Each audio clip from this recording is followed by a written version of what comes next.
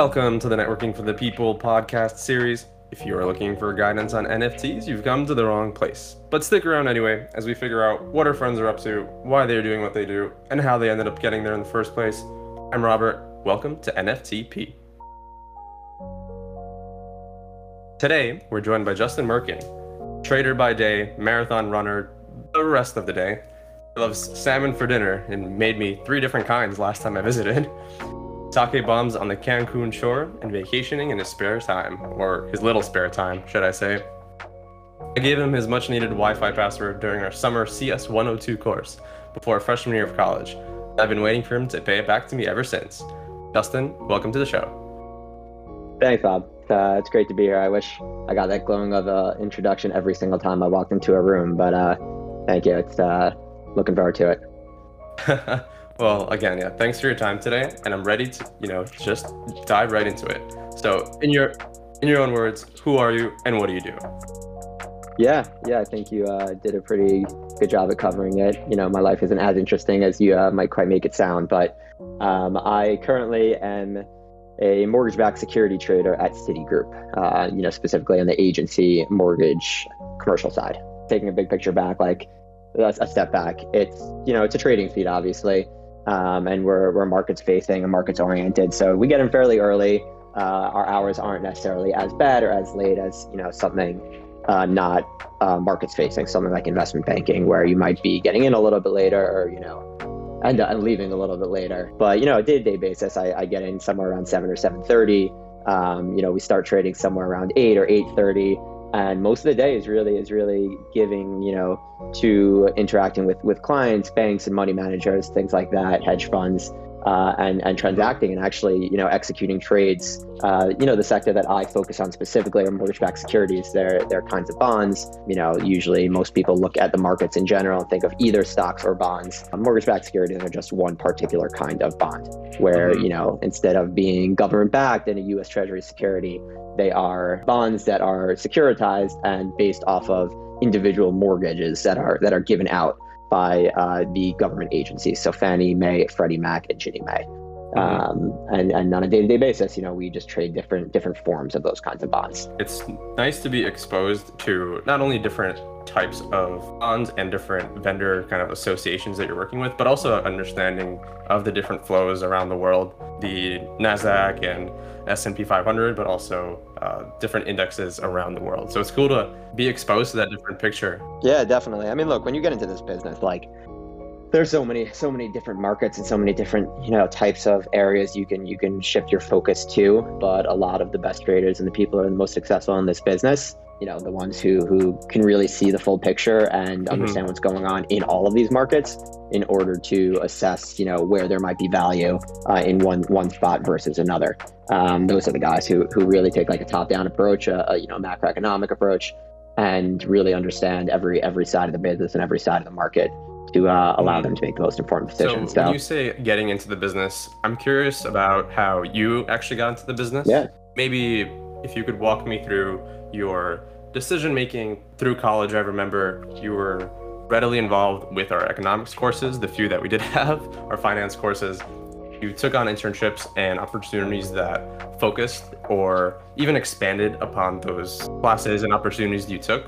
So yeah. Can you walk me through perhaps the interview process that led you to where you are today in your current job? Yeah, definitely. I guess taking a step back, I kind of went down a more non-traditional path to get into this kind of role. We obviously were engineering students at Cooper, and I was studying chemical engineering. And, in general, most of the students who attend Cooper usually go into a more traditional engineering type role. I thought it's what I wanted to go into, I was pretty big on like pharmaceuticals and working like in big pharma, doing medical research, and in my head one day going and creating this new and big drug and, doing something spectacular like that. And I actually worked in an internship like that. It was right after my freshman year. I worked in Israel. Yeah, I worked in Tel Aviv University doing glioblastoma cancer research, so brain cancer research essentially. And, obviously we're junior and there's only so much we can do, but, I think it gave me really good insight into the field in general. and what the day-to-day was like, and what my responsibilities would be, if I were to go into that field after I graduated. I think big picture, I kind of just knew it wasn't really for me. All of the things that excited me about the business were counteracted by the day-to-day, and I guess less thrilling the day-to-day activity and process was in actually doing all of this, which I guess I didn't, anticipate or realize when I first thought I wanted to go into this. So kind of strayed me away. I knew I was interested in finance as well. I was already trading on my own at that point. It was just something I enjoyed doing. And I figured it was a pretty logical next step as to, career path as to where I would go if not engineering. Like you said, I started loading up pretty heavily on whatever economics or financial type classes we had at Cooper. Over the years, I slowly started my own few classes. Yeah, I think you really pioneered that feat, starting up a lot of those independent study with a focus on exactly what you said, economics and finance. Yeah, it was good. Cooper was so great about allowing you to really spend some time on your own to do work and research on something that you're interested in. So, we were fortunate enough to have a few professors who were at Cooper who did have a more traditional finance background or economics background, who I was able to spend a lot of time with and, do research on topics within finance that I found really interesting. And that definitely helped me in my path to get to where I am. But aside from that, from there, it really came down to reaching out and trying to find anybody you can within the industry and within the business who may have been alumni at Cooper or people you knew from your community, family, friends, whatever it is, to put you in touch with people in similar positions to what you want to do in order to, for lack of a better word, network with them, learn what they're doing, see if it's the right fit and the right type of thing that you want to do as well. And if it is, push on that a little bit, but not for the purpose of hey, get me a job, more for the purpose of learning what you're actually doing, learning about what they do and ensuring that it's what you want to do, moving forward. So I really spent a lot of time doing that. My sophomore year, my junior year of college, I reached out, emailed, called anybody who I could, set up little coffee meetings in between classes, in afternoons before we got into the, nitty gritty of whatever coursework we had. And, every free minute I had was really spent on that stuff. So it's a process, it was definitely a grind. I was reading the Wall Street Journal inside and out every day. You were already there with a cup of coffee. But couple pages in, and I thought I'd get in early, but you were already there. Those were tough. Those were tough weeks. I had to wake up and do that in the morning before we had any class, because most days, especially sophomore year, we had classes 9 a.m. to 9 p.m. basically. The electives were all 6 to 9, and we had our first class at 9 a.m. So I was up at 6, and I worked out and I read the newspaper because that was the only time of day I had to actually do it. And if I didn't wake up that early, it would have never gotten done. So it was a balance, as anybody else would have to do to look into something that they might not necessarily be studying, but it definitely paid off. I think there's two important buckets you could say that you both filled up and are now balancing as you're making your way into your professional life. You took that interest in the pharma, in the biotech space through your research on glioblastomas in Israel, which is such an amazing feat, I think, to be able to travel somewhere early and get a sense of a research field, any career field in general. And you took that passion, I think, just to try new things and try them in different places, and compounded it, you could say, into your professional experience and your experience with the trading, like you said. I think it's difficult to dedicate that kind of time, especially when you have so many other things going on, classwork from 9 to 9, and then, how else am I gonna find out what I want to do? And you found that time early in the day. I think that's something I've always respected of you, is making time to really get into the nitty gritty. And if it takes that extra step, or waking up early in the morning, whether it's to read, whether it's to run, wakes you up for the rest of the day and keeps you going, that's for sure. So that was one bucket. Yeah. And the other one is you found a passion with your own time trading and wanting to get that experience, reaching out to different people. But I think in general, that also is not something that ever really stops, right? As your life goes on and your career progresses, in any business, whether it's trading or pharmaceuticals or any type of engineering, whatever it is, you're always going to be thinking about the next thing, thinking about ways you can continue to learn and grow.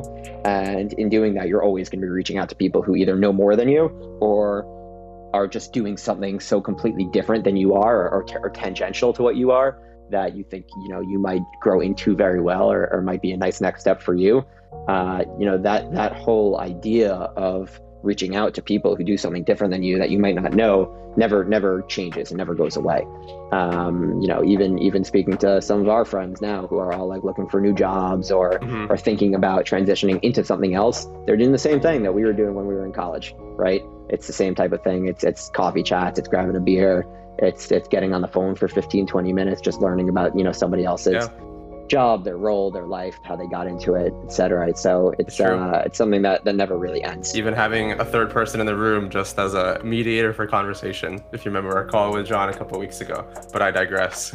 I wouldn't quite say I was a mediator in that conversation. I was there for fun, but it was, I agree with your sentiment, to say the least. I want to get a little bit more tuned into what you do and things that you have to kind of keep your eye on.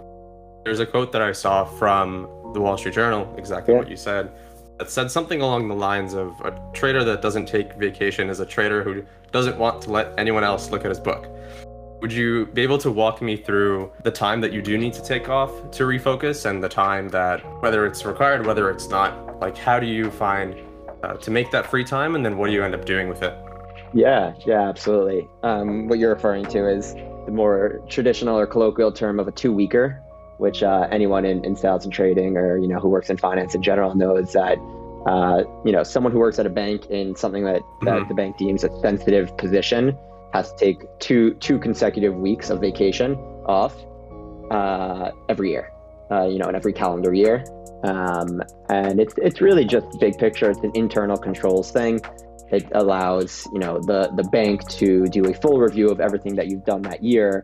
It's a combination of making sure you're obviously not doing anything wrong or illegal, but also, looking at your risk metrics and making sure you're not doing too much, too little.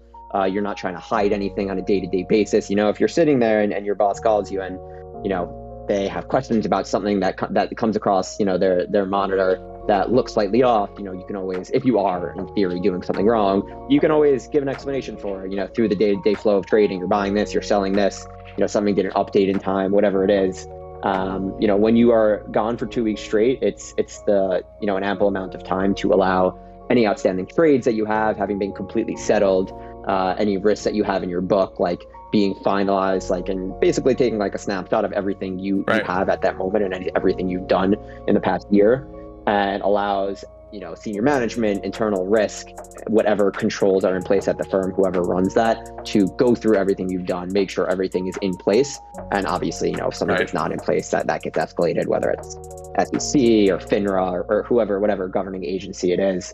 But it's essentially a way to allow more senior management and internal audit and controls to go through everything you've done, ensure there's no wrongdoing, ensure you're not taking outsized risk, and hiding it from more senior management, and just making sure everything is in line, which I think is, I think it's been in place since the 90s, but obviously there's been a much greater emphasis on it since, something like 2008, when there were larger risk positions that, guys held. So that's really the gist of it. I guess on the second part of your question, what I do with the time, it's hard, it's hard to completely disconnect aside from these 2 weeks. You know what I mean?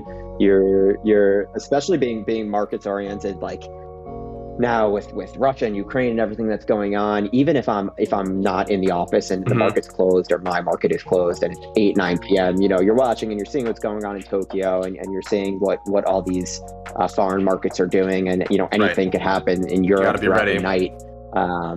So you're always kind of glued to it, and I'm always checking my email and my Bloomberg, which whatever. Don't ask my wife if she thinks it's healthy or not, but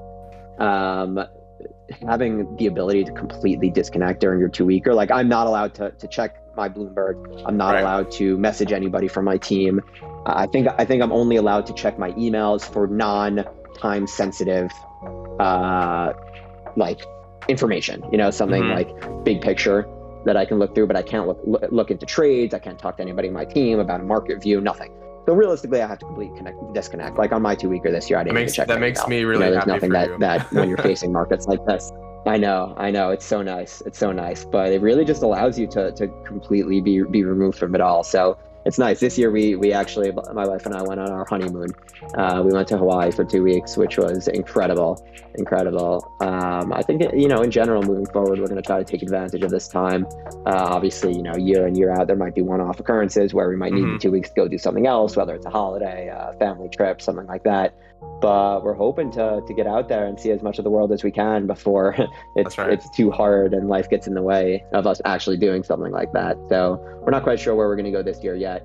We're looking maybe somewhere in Europe. We're hoping Australia and New Zealand are fully functional. I know they just, slowly started opening things back up. So we might try to make it out there, but we'll see. When it comes down to it, anywhere we go will be nice. And just having that ability to be away, just us and seeing a different part of the world is absolutely ideal. So we are absolutely looking forward to it. Not only ideal, but it's instrumental to what you mentioned earlier, necessary. And exactly. Necessary. I think not only is important for your own mental health, but when you do come back to work and you are bringing these experiences back, what you mentioned before is the people that succeed in this field and the people that find the most success and are growing their book, right, are the people that can understand big picture, the effects of small things that make their way down, the snowball effect, studying the macroeconomics of the space, like you mentioned when you gave us the introduction. Those are all really positive things, and I think those all bring a lot of positive attention, right? So the free time that you get allows you to explore the other things that make you happy, the things that make you interested. I think that's a lot of positive attention that you can bring and you can get by being in this field. Perhaps going on the other end of the seesaw here, and perhaps it's a sensitive area, but I think it's important one. Roles in finance do get their fair share of negative attention as well. I'm not going to get into too many details of what we see in the news these days, but how would you handle, or how do you have to deal with answering to any kind of that negative sentiment, if you have any thoughts on that? Yeah, definitely. I mean, like you said, it's always something that's making headlines and something people like to talk about. I think, there are kind of two sides of it. Like internally, it's not something that comes up on a day-to-day basis too often. Like we don't really talk about things like that on the desk or within our team. Every once in a while there's a big headline that comes out about some particular bank doing something wrong. But I don't know. I think in general, every business and anything that you're doing is going to have a few bad actors, as they like to call it, and there's always going to be somebody doing something wrong in a lot of different businesses or business lines that you do, and not just finance and anything else, somebody hiding something, somebody not being honest about something. So, anywhere you go, you're going to come across that. And I think it's not really so different in our business. I think just because the nature and the scale of what all of these big banks and financial institutions have become, it is, emphasized, and they make the headlines when somebody like that does something wrong, and it's easy to highlight the, few select people who do something really wrong when they're in such high up positions and could have such a large impact on whether it's the economy, the institution itself, the employees for the institution. On a day-to-day basis, it's not something that really comes up at the office internally. I think, we've all come across someone who has critiques and criticism of what you do, or, I've come across people who, just like to criticize the financial industry to my face. And it happens every once in a while, but you really just need to think about the fact that there are only these select few people who are really doing bad things, and majority of the business and everybody you interact with on a day-to-day basis does not. And at the same time, there are controls in place to prevent further people from doing anything like that. So, I think the banks are doing a really good job at emphasizing that and making sure all their employees are aware of everything that they can and can't be doing, as well as having a system of reporting and whatever it is to ensure that if you do come across something that does not look right, there's a way to escalate it. So I think that's really what it comes down to. Being aware of it and being able to know what to do when you come across something that comes wrong. Setting a precedent for knowing what to do when something goes wrong, or at least knowing who to contact, who to reach out to. The company sets you up for success, but also by instilling trust in you, giving you time to gain that experience, at least when you're starting in those early roles as associates or analysts. Speaking to getting into this space as an associate or as an analyst, and pointing, to the trust that a company at that stage starts to give you. In your role, you had to complete a series of exams and certifications. I remember I remember we were Don't remind me. getting into our first jobs and first years into our graduate programs, having a little time off, and you were like, "Sorry guys, I gotta get these certifications in before I start working." Do you mind briefly walking me through what the expectations and those basic requirements are? Yeah, definitely. I think they're kind of two sides of these kinds of tests and exams. It's really the things that you need and are required by law to have, and then the exams and certifications that you don't necessarily need but can only benefit you in the future. So I guess the former there are all the series exams, right? The FINRA, which is a governing agency that oversees all of the big banks. They require all employees, or at least markets and banking type employees to pass these series exams, which are basically like basic financial information exams. Depending on which exam you take, some of them are more geared towards actual financial knowledge, so being able to do certain calculations and understanding key concepts. But some of them are geared more towards specifically regulation. So I had to take exams that covered both of those. I took two of them when I first started, so the Series 7 and the Series 63. That was, July, right before, or right as I started, our first job out of college. And then I had to take another one a few years later that got a little more specific to the group I was in, with like securitization and regulations and things like that. So, it's not fun. It really ends up being like a few day cram of all the information you could possibly absorb, doing an absurd amount of practice questions, reading 300 pages, 400 page textbooks, in 3 days, and then trying to pump through, 2,000 practice questions essentially. And all of these third-party organizations have like these courseworks and these question banks and things like that you can study from, and they do a really good job and have a very high pass rate. There is every once in a while an unfortunate circumstance where someone doesn't pass and they have to wait 30 days before they can take it again. To be completely honest, I don't know exactly how it works if you don't pass on the second time. Right. I can't Especially see it managing for you, a lot of money. I think, yeah. So most people, I would say like 90 some odd % of people pass it the first time, and then I think almost everybody passes it the second time, if not. Right. It's almost like a rite of passage. Everybody who gets into this business has to take these exams. The flip side of that is that there are other types of exams that you can take that you don't necessarily have to take. The one I had in mind specifically is the CFA one that exam. causes you to disappear from the rest of our lives these days. Yeah, it causes everybody to disappear. Yeah, so that one well. I took a few of those. It's the Chartered Financial Analyst exam. It's not required by any means for really anything, but there are 3 exams that you take in these, and it's basically like an all-encompassing financial knowledge exam, or set of exams, really. The first test, basically like an undergraduate finance degree is how I like to explain it to people. It tests like all basic financial concepts, calculations, high-level understanding. It's all multiple choice. It's about a 4 or 5 hour test. And people study for all of these tests for like 6 months in advance. They say you should study around 300 hours, if not more. Which, this is something I actually, began to undertake our senior year of college, because I thought it was the most natural way for me to progress from something like engineering into finance. Obviously, I didn't study finance, as an undergraduate, and I only had this select coursework for particular electives or research that I did. But to have like a real financial base, I thought this was the best way for me to really get up to speed as quickly as possible. You completed the standard coursework that we had to do, as well as taking this upon yourself. So I think it only helped propel you.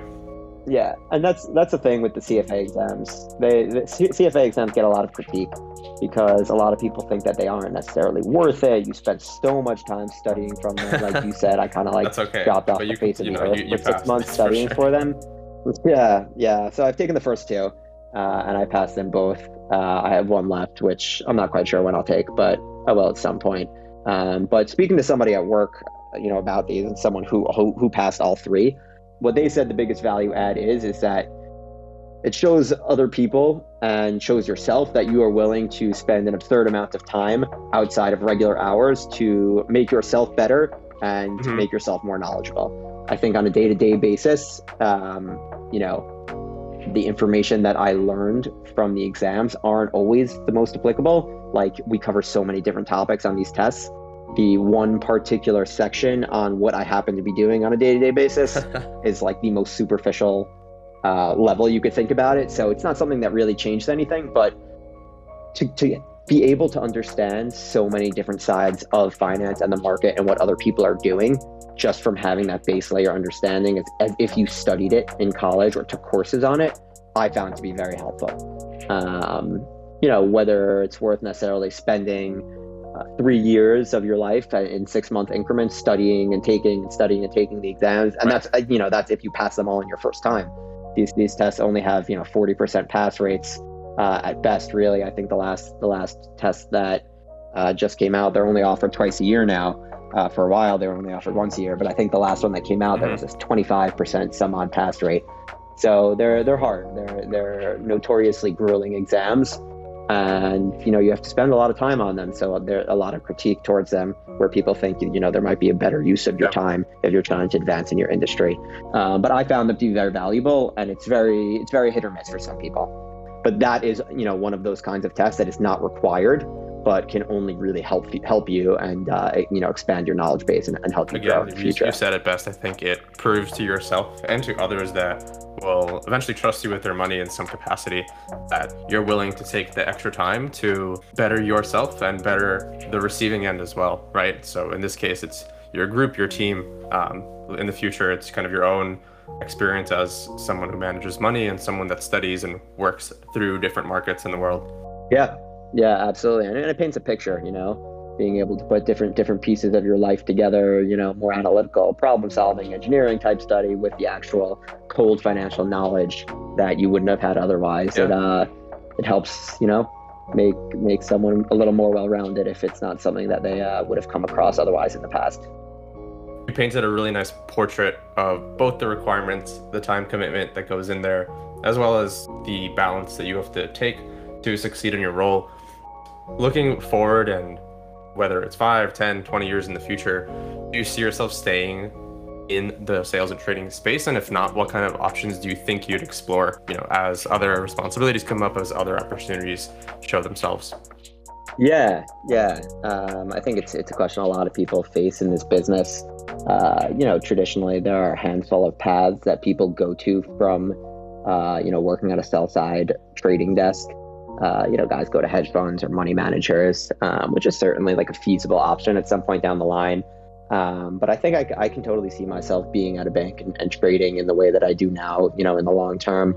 I'm certainly happy where I am at the moment, and can see it being something that, blossoms further over a number of years. The business in general, there's always so much turnover. We've had, 3 guys on our team just leave this year, including one this week. Guys are going new places all the time for a variety of reasons, whether it's just pure money or the workload that they're taking on is not what they expected. They're looking for something a little bit slower, a little different kind of pace, or alternatively faster. Right. Every kind of trading seat can be a little bit different, and how you're applying that, whether it's a sell side bank where you're servicing clients versus going somewhere where you can be a little more speculative, like a hedge fund. Guys are looking for different things at different points in their lives, and it depends on their risk tolerance and what they think best suits them at the time. So those are all definitely options in the future. I think a hedge fund or a money manager, if not being at a bank, are probably the most likely options. But I think it is a very reasonable assumption or a very reasonable expectation that I can be at a bank for a long time. I think it's suited me very well so far. And unless something drastically changes that will make me want to reconsider or maybe have myself look elsewhere, I can see it being a place absolutely. for quite some time. As long as you're happy and they're paying you to keep your head above the water. Yeah. That's kind of the unspoken part of all of this, right? It's obviously not the sole reason why a lot of people undertake these jobs, but I don't know. Someone recently said something that I thought was very, very insightful to me, where when you're in a job like this, like either you're learning on a day-to-day basis or on a yearly basis, like you are expanding your knowledge base and you are learning and taking in as much as you can, or they're paying you enough to not necessarily be doing that, but to still stay in that role, you know? And if you're not getting at least one of those, that's when you start to really consider going somewhere else. And I think in general, that's like, I don't know, it's maybe a finance stereotype, but I think in a lot of businesses, that's the case too, right? That's with any job. Right? If you're not being mentally exerted and you're not learning on a day-to-day basis and they're paying you poorly, you know, for what you do and the hours that you put in, you're going to want to go and do something else. So, you know, unless something like that changes in the near future, you know, I can see myself being here and being somewhere where I can continue to grow. So I want to thank you again, Justin, for your time today and your thought process as you work through these early stages of your career, exploring different markets, taking different exams and certifications to better yourself and better the resources you can provide for your clients and your team. I'm certainly looking forward to hearing and seeing about your next steps, and I know we'll be seeing each other soon.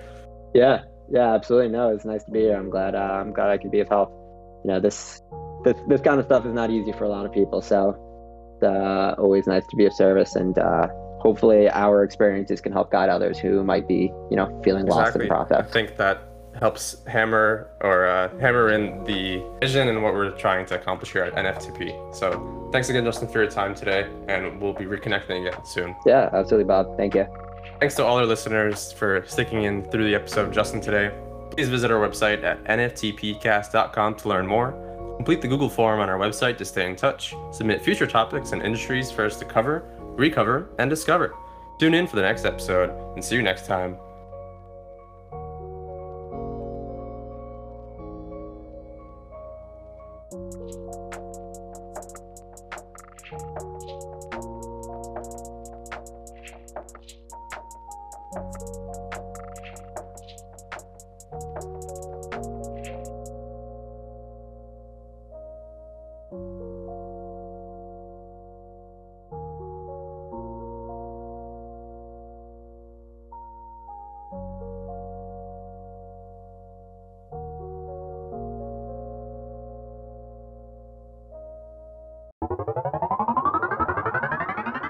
Hi, this is Tyler, the sound engineer with the Networking for the People podcast. If you like today's episode and the music we played, check us out on Facebook and Instagram and at nftpcast.com. Thanks so much and have a great day.